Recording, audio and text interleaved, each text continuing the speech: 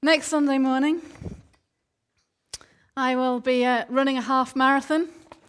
And for most of this week, I have felt that running a half marathon is preferable to preaching this sermon. Given how many sermons I've preached compared to how many half marathons I've run, gives you some indication of how I feel about this morning. So,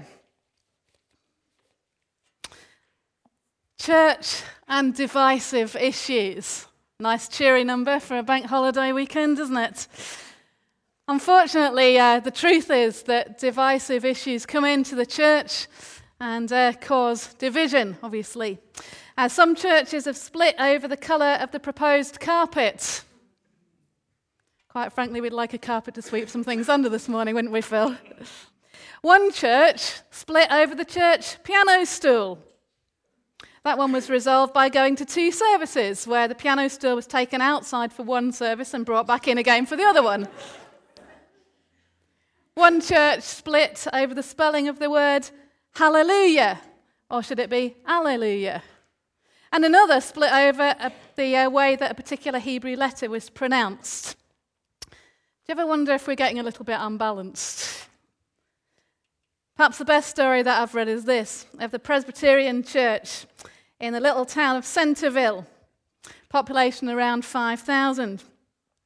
It all started with one original Presbyterian church that had an internal conflict around 1911 over whether to take up the offering before or after the sermon. The splitting off church became the Centerville Reformed Presbyterian Church. Just 4 years later, another church split occurred over whether to have flowers in the sanctuary or not. The church that split off was renamed Trinity Reformed Presbyterian Church of Centerville. A total of 7 more splits happened between 1915 and 1929 over various issues, and by 1931 the latest edition was named Third Westminster Trinity Covenant Presbyterian Reformed Church of Centerville. More church splits occurred between 1931 and 1975 over the conservative or liberal bifurcation within that denomination. I don't understand that either.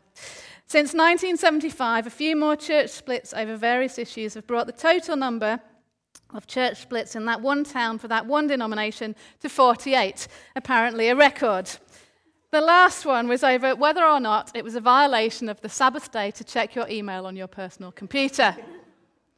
The church split over that issue. Some people left the 2nd Street, 1st 9th Westminster Covenant Reformed Presbyterian Church and renamed their new church the Presbyterian Totally Reformed Covenantal Westminsterian Sabbatarian Regulative Credo Communionist Amillennial Presuppositional Church of Centerville. A teaching elder, Paul Davis, in the PTRCWSRCCAPCC was quoted as saying, "I think we finally got it right now. We have a church with 100% doctrinal purity. We're up to 6 people on a Sunday now. I know that numbers are not important, but we're hoping to grow a little." Can I go home now? Well, it's a church reality, isn't it?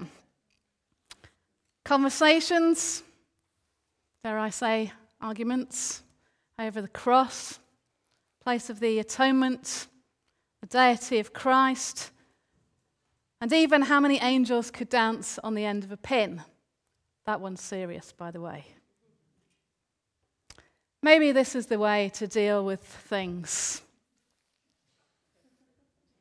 Well, it's probably as effective as the other ways that we deal with things, just a food fight. Let's be real, shall we? We will disagree, won't we? Especially disagree with you, Andy. We will disagree. We will disagree. Sometimes we'll disagree on major issues, and there's only so many of those, really, that can be contained within the church, major issues. We'll agree over any number of minor issues, and I guess you could challenge me to define major and minor. I'm not going to do that. We disagree over lots of stuff that basically is personality and style and communication and other nebulous stuff like that. But we fall out and we nail it to something, and actually it's not any of those things. It's something around personality and experience and style. We will disagree. Actually, that's okay. Even constructive if we do it well. I guess that's the big question then, isn't it? So how do we disagree well? How do we disagree well? And those are the challenges for us, that us who belong to Jesus, who are following him, who are being made like him, who are submitting to his word. How do we do this well? We need to have that big vision that is given to us of the kingdom of God. The things that we are involved in are the kingdom of God. It's about taking forward the gospel of Jesus, his kingdom. We need to remember who we are, because we are the body of Christ. So we can't just fragment all over the place. That's kind of messy. We are together. We are the bride of Christ. Is there a higher calling or image than that? The bride of Christ. Pure, holy, beautiful, attractive. That's who we're called to be. We are not just a collection of human opinions. And boy, do we have some of those in this room. Anyway, I'm right, aren't I? Or do you think you are? Paul, come here and say that.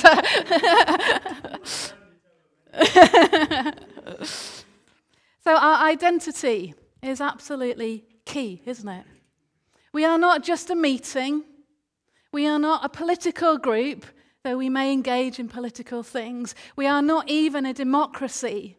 We are people submitted to Jesus as Lord. So when we face challenging things, how do we do that well? Well, it's all about attitude, isn't it? It's all about attitude. So our attitude must be to honor God, first of all. So if the way I speak about somebody or something doesn't honor God, then there's something the matter with that, isn't there? We need to reflect the gospel of Jesus, his truth and grace. We need to respect each other. How can I have a proper argument with somebody that I don't respect? I did say that. We need to respect each other in order to work together well, to listen to each other, to understand each other. And we need, wherever possible, to come to a positive resolution. In these last times, the major thing we've done is this over here, the house, isn't it? And we didn't start off all on the same page. We may not quite exactly have all ended up exactly on the same page either, but we went through a process of agreeing together well, of coping with the disagreeing, of honoring God, of honoring each other, of talking, of listening. It was ordered, it was respectful, it was loving. And even at the point where some things were still not completely agreed, we had unity. Unity is not the same as sameness. Unity is stronger than that. Unity is sometimes saying, I'm not completely on this page, but I choose to walk with you. We are not talking about some passive-aggressive agreement. You know, like some of us have at home. Is that all right then? Yes, fine. Which clearly means not fine, just in case you're in any doubt. It's not that kind of thing where we just stay quiet. Oh, I'll just not speak about it then. I'll just not engage with the conversation. There's some serious conversations brought up in this passage, aren't there? We're not looking for some kind of passive-aggressive agreement, but a robust unity. So, to the passage. 1 Corinthians chapter 6, verse 1 to 8, disputes in the church. First of all, it's really important that we understand the context and culture. So they're in Corinth, but Corinth is working like a Roman city. So Roman law is determined in Roman courts by Roman standards. Paul is saying to these guys, when you have an issue between you, why are you going to the Roman courts? What about God's standards? Can you not work this out without going outside of the community of faith? I want to clarify something really important here. We are talking here about civil cases and not criminal cases. I think that in our Culture is really an important statement to make. We're not talking about some kind of Sharia law which is imposed from the church to everyone else. Nor are we talking about some of the cover-ups that have featured in our media and life over recent years, where, well, it's in the church, so let's not talk about it. Let's pretend it's not happening, sweep it under the carpet. Somebody's dealing with it, when patently someone is not dealing with it. We're not talking about either of those two extremes. We're talking about civil cases. And if you think back to the early church, where they said everybody had everything in common together.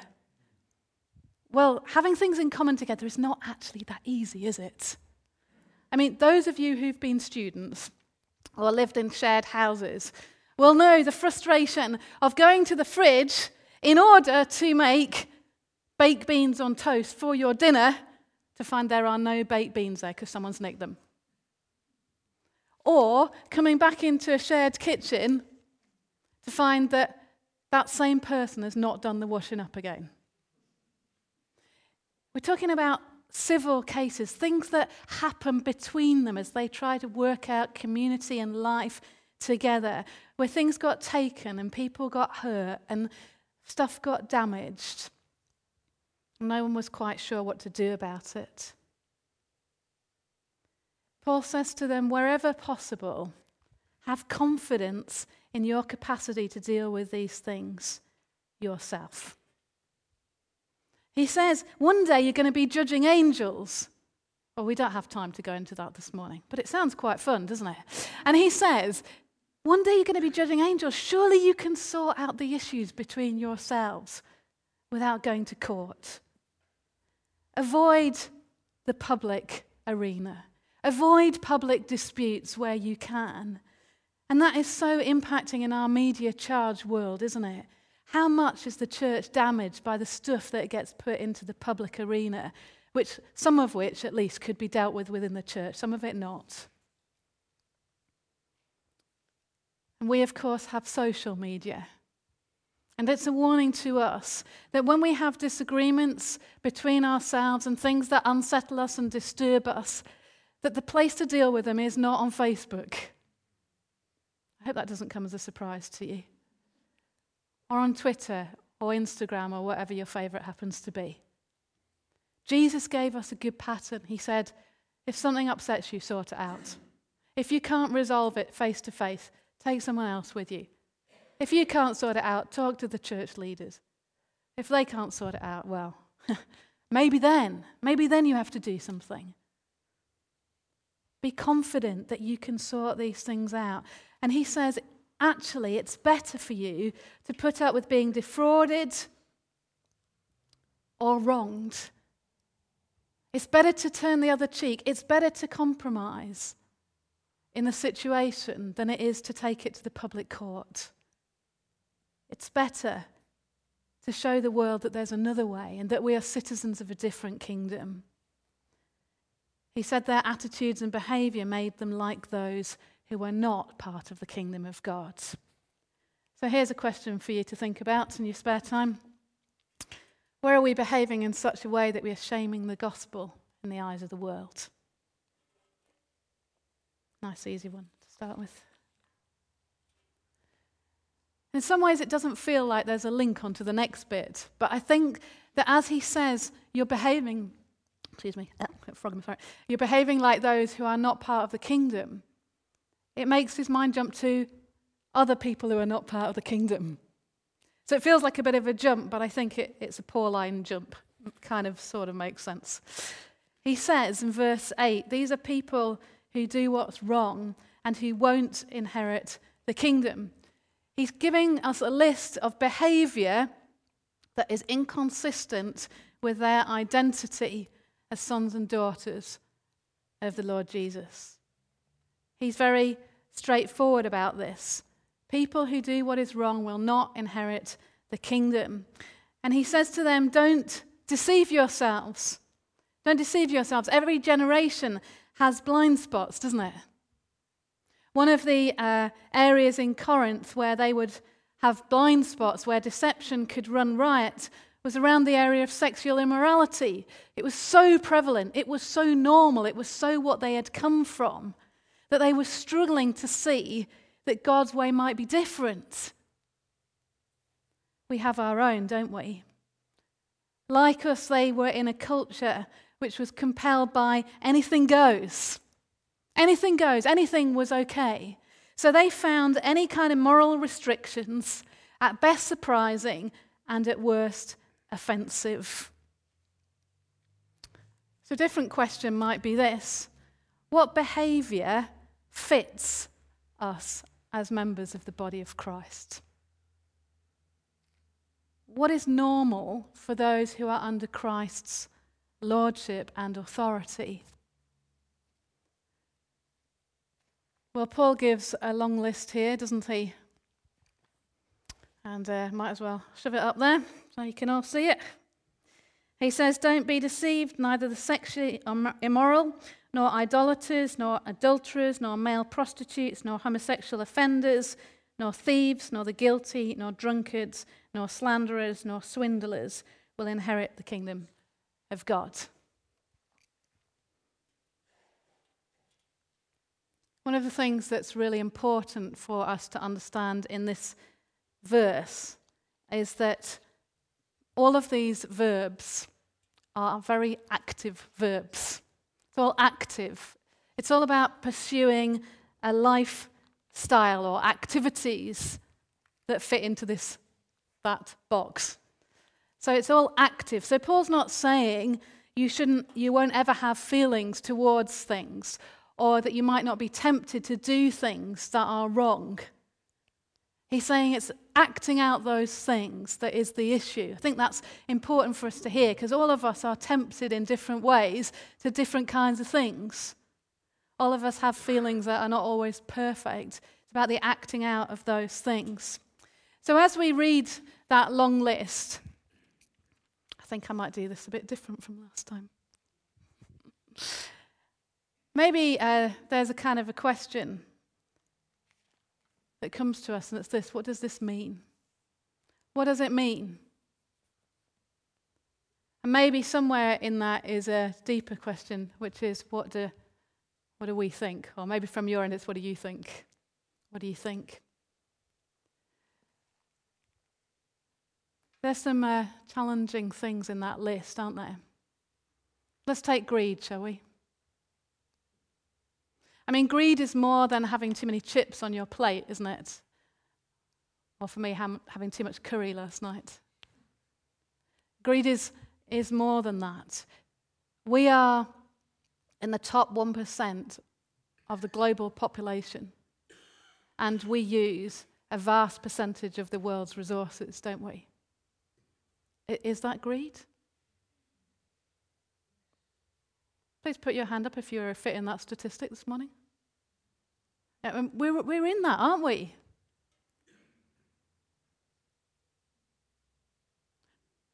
Do we feel challenged? Do I feel challenged about that? Do I feel challenged about my consumer attitude, which is better than some and worse than others? Do I feel challenged by that? That there's this greed, this active greed that I pursue, like we are all led to, this consumer-driven culture that I am a part of? Do I use that more than my fair share of the world's resources? You see, it's so easy to read that list, isn't it, and go, oh, well, none of those refer to me. And let's be truthful, shall we? The homosexual word jumps out like a shining beacon this morning, doesn't it? But actually, God gets under our radar. Jesus said, it says you shan't commit adultery, you shall not commit adultery. I say to you, don't even look at a woman lustfully. Oh, somehow the bar just dropped, didn't it? Because Jesus does that, doesn't he? He gets to our heart. He says, don't put yourself on a pedestal and think, oh, I'm fine actually. I don't fit in that list.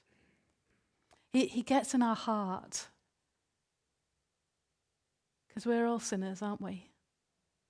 We all need God's grace. God's word is clear. He says, neither the sexually immoral. If you haven't had a chance to, you weren't here last Sunday, you haven't had a chance to listen to Phil's sermon last week, then please do that. It's on the website. Because sexual immorality is absolutely epidemic in our culture. And God's word is very challenging to us on that, but Phil spoke a lot about that last week. Idolaters.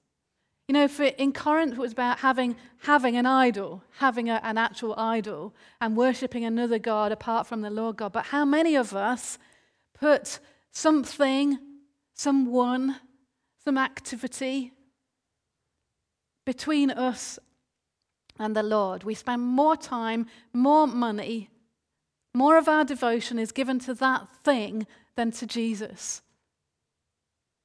How many of us fit in that category? Because that's idolatry. Adulterers. Jesus is so clear about that. Just don't do it. Just don't do it. He doesn't say there's no way back, because there's always a way back. There's always forgiveness. Always restoration. Just don't do it. You damage yourself and you damage everyone else. Don't do that. I'm going to come back to the bit in the middle. Don't steal. Don't be greedy. Don't persistently get drunk. Again, drinking is such a major thing in our culture, isn't it? Getting drunk, of course you get drunk. Everyone does, don't they? It's normal. It's normal for teenagers. It's normal for students. It's normal when you're in your 20s to get drunk all the time. It's normal, isn't it? It's a big issue. Get over yourself. Well, God seems to think it's a bit of an issue because you lose control and Jesus is Lord of your life. Slanderers or swindlers. Talks here about homosexuality, doesn't it? It talks about male prostitutes and homosexual offenders. The Greek is very specific. It talks about those who are the active participants and those who are the passive participants. That's all I'm saying on that. And then it says both of those groups of people won't inherit the kingdom of God. So what do we think about that? What do we think about homosexuality? It's the hot topic, isn't it, of the church at the moment. What do we think? Well, will we go for yes or no? Flip a coin. Maybe a bit more important than that. Yeah. Will we ever be as predictable to give you a straight answer? You should know us too well by now. Okay, let's talk a little bit about this, and it will be a little bit. And we're going to give over a couple of evenings sometime in the next couple of months to talk more thoroughly about this issue, okay? Because there's only so much I can say this morning. I've way past my time already. So, the first thing that we think is this, that we believe and submit to the authority and integrity of Scripture. Okay? This is what we live by. This is what our church is living by. We believe in its authority. We believe in its integrity. We believe that we can't take a pair of scissors and cut out the verses that we don't like. That's what it boils down to, isn't it? But I hope that you know Phil and I enough to know that we also believe in an absolutely rigorous interpretation of it. So in this particular verse, it probably is talking much more about a kind of promiscuous homosexual practice that was common in Corinth. Probably. Okay? We are committed to a rigorous interpretation of what the Scriptures say and its authority, and we will never run away from that, however difficult it is. So one of our evenings will be simply looking at what does the Bible say about homosexuality, and we will look at it really, really thoroughly and fairly. The second thing is this, that we accept that we live in an entirely broken and damaged world. All of us do. All of us are impacted by sin in the world. None of us is perfect. Unless there's someone here who is.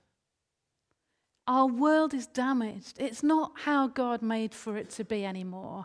In every dimension, and I use that advisedly, every dimension is damaged by sin. It's broken, fragile, fallen. This issue is never theoretical. It is never theoretical. In a congregation at the first service this morning, a quarter of the people I knew had a personal, like not them personally, somebody that they knew really closely. This was a real live issue for them. A quarter of the congregation. This is not theoretical. So we believe and submit to the authority and integrity of Scripture. We accept that we live in a broken, damaged world. And somewhere in that we respond to people. Because we're talking about people, not statistics. We respond to people with love and grace and the holy attractiveness of Jesus. We are prepared to live in the muckiness of the conflict and contradiction that is the incarnation. And the question is, are you? Are you? Jesus was, is. We are his church, living in it, under the authority of this. We'll come back to that again in a minute. Phil used the image last week of a walled garden, talking about sexual relationships within their appropriate place. Another image that we might use is this, of a river flowing between the banks. And Phil reminded us that sex is God-given and good, and that sex is given a specific context. And again, we can't just run away from it, because in Genesis chapter 2 and verse 24 it says, "For this reason a man will leave his father and mother and be united to his wife, and they will become one flesh." And that's the pattern that Jesus takes up again in Matthew's gospel. And I feel like I need to say this as well. Sex is not everything. Sorry for those of you who are disappointed at this point. It's an expression out of relationship. But we also, in all of our relationships, have shared experiences, have different levels of intimacy, have communication at a deep level, humor, sharing, serving, friendship. Jesus was fully human and single. And we need to kind of get that back on the table again, really, because our world says something so different. But when the river overflows its banks, devastation is caused. Damage. Short and long-term damage. And these are the consequences of following the rules of a kingdom where Jesus is not Lord, or living by our own rules. And that's our whole culture. I just want to do my own thing.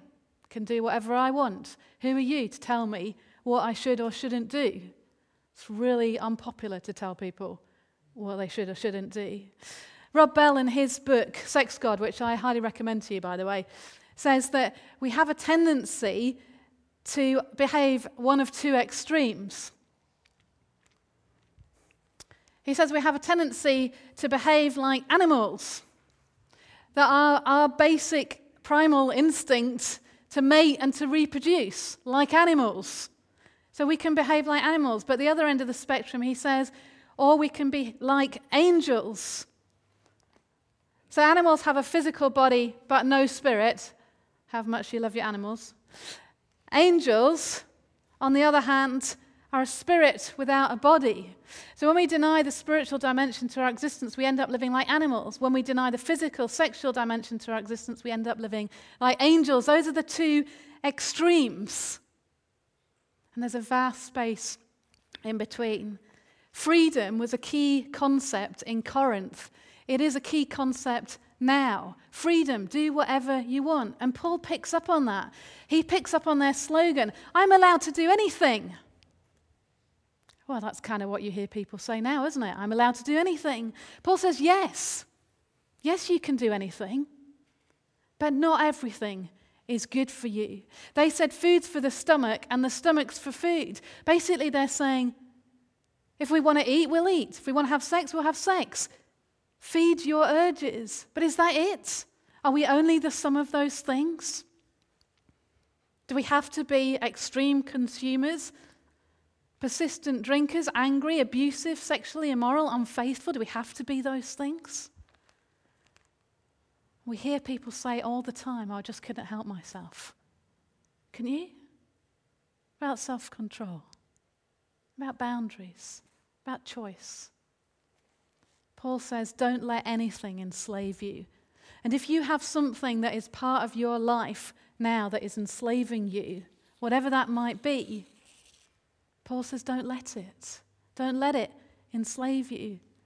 He says, eat to live, don't live to eat. Get things in their right perspective and have a right perspective on the body.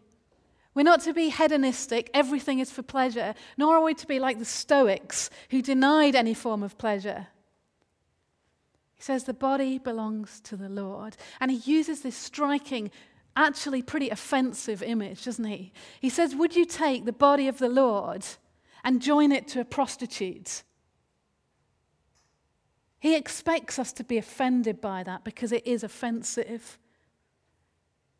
And in doing so, he's reminding us that we belong to the Lord. And so that when we commit immorality, whatever that might look like, it is offending the Lord who lives with us. He challenges them to have behavior that's consistent with their new identity. In verse 11, he says, that is what some of you were. But you were washed, you were sanctified, you were justified in the name of the Lord Jesus Christ and by the Spirit of our God. We are all sinners. We are all. And we are all saved by the grace and mercy of Christ. None of us deserve it. So if you're sitting there thinking, oh, I feel wretched this morning. Sorry, by the way, if you do. Everyone else is like you. Everyone is. Some things show up a bit more brightly than other things. But God sees our hearts and he knows that we are all sinners. We are saved by grace. If we're dirty, he washes us clean. He sets us on a new road. You are not worse than anyone else. Everyone needs the grace of Jesus. We are not defined by our behavior or our sexuality, but our relationship with Jesus. For those of us who have teenagers, we've talked about this a bit recently. It's no longer, I think I'm going to be blunt at this service. It's no longer, are you sleeping with your boyfriend? Which used to be like the main deal. I mean, that still is a deal, by the way, but that used to be the main deal. It's all around what type of sexuality you have. And if only it was as simple as being homosexual. It's like bisexual, pansexual, transgender, and many other things. It's like an alphabet of sexuality. Because our young people are being defined by their sexuality and are self-defining by their sexuality and are confused about it. To be fair, I'm quite confused about it at the moment as well, but it's so messy now. And I know this is not a perfect image, but we were talking about it in the week and saying it feels like looking in a broken, shattered mirror and that everything is slightly deformed and distorted. To be fair, even our heterosexuality is also distorted these days. Everything is. And it's just sad, isn't it? And it's just sad. And people say that faithfulness and celibacy is basically impossible. People say, well, you mean you've been married for 40 years? Wow! Have you managed that? You're not bored? Be faithful all the time? Do you not think it would be a good idea to try someone else? I mean, it's just like, feels like something that's just completely unreachable. And we say to people who are single and potentially who are gay, be celibate. It's like, feels just this big, impossible. Like as if anyone could ever live their whole life without having sex. I mean, that's kind of what it boils down to, isn't it? God challenges us through his word that faithfulness and celibacy are things that are possible, that are possible. And somewhere in there is something really important, that the wider church has a key role to play. And, I don't know if we've been that great at this, to be fair. But we need to walk with each other. I don't expect there's any marriage in this room that hasn't had some pretty tough times. We need to be there for each other, listen to each other, support each other, encourage each other. Being single is not an easy place to be, and Phil's going to talk about this next week, so I'll not steal all his thunder. But it's easier with good friends, it's easier with a community, it's easier with people who know you really deeply.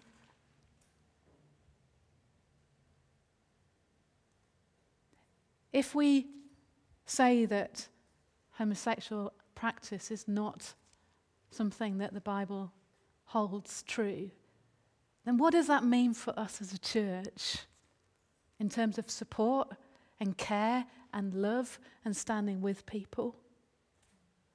Because you can't just say, well, you can't do it, and then do nothing. And that's the other thing that we'll spend an evening talking about. So I'm going to shut up now. We've got a pile of books. If you want to read some of them, feel free. There's one that's not there that's also really good. But we, the church, I can tell you what it is. So just in closing, Paul says that our bodies are a temple of the Holy Spirit. Well, a temple is a place where heaven and earth meets, isn't it? And Christ is in us. I don't really understand that, but I know that it's true. And it elevates who we are, doesn't it? We belong to the King. And how we behave stems from who we are and whose we are. And we are not conditioned by our culture. Well, obviously we are. But we need to be more conditioned by the Word of God. And if we're distinctive and different, it's because we are called to be.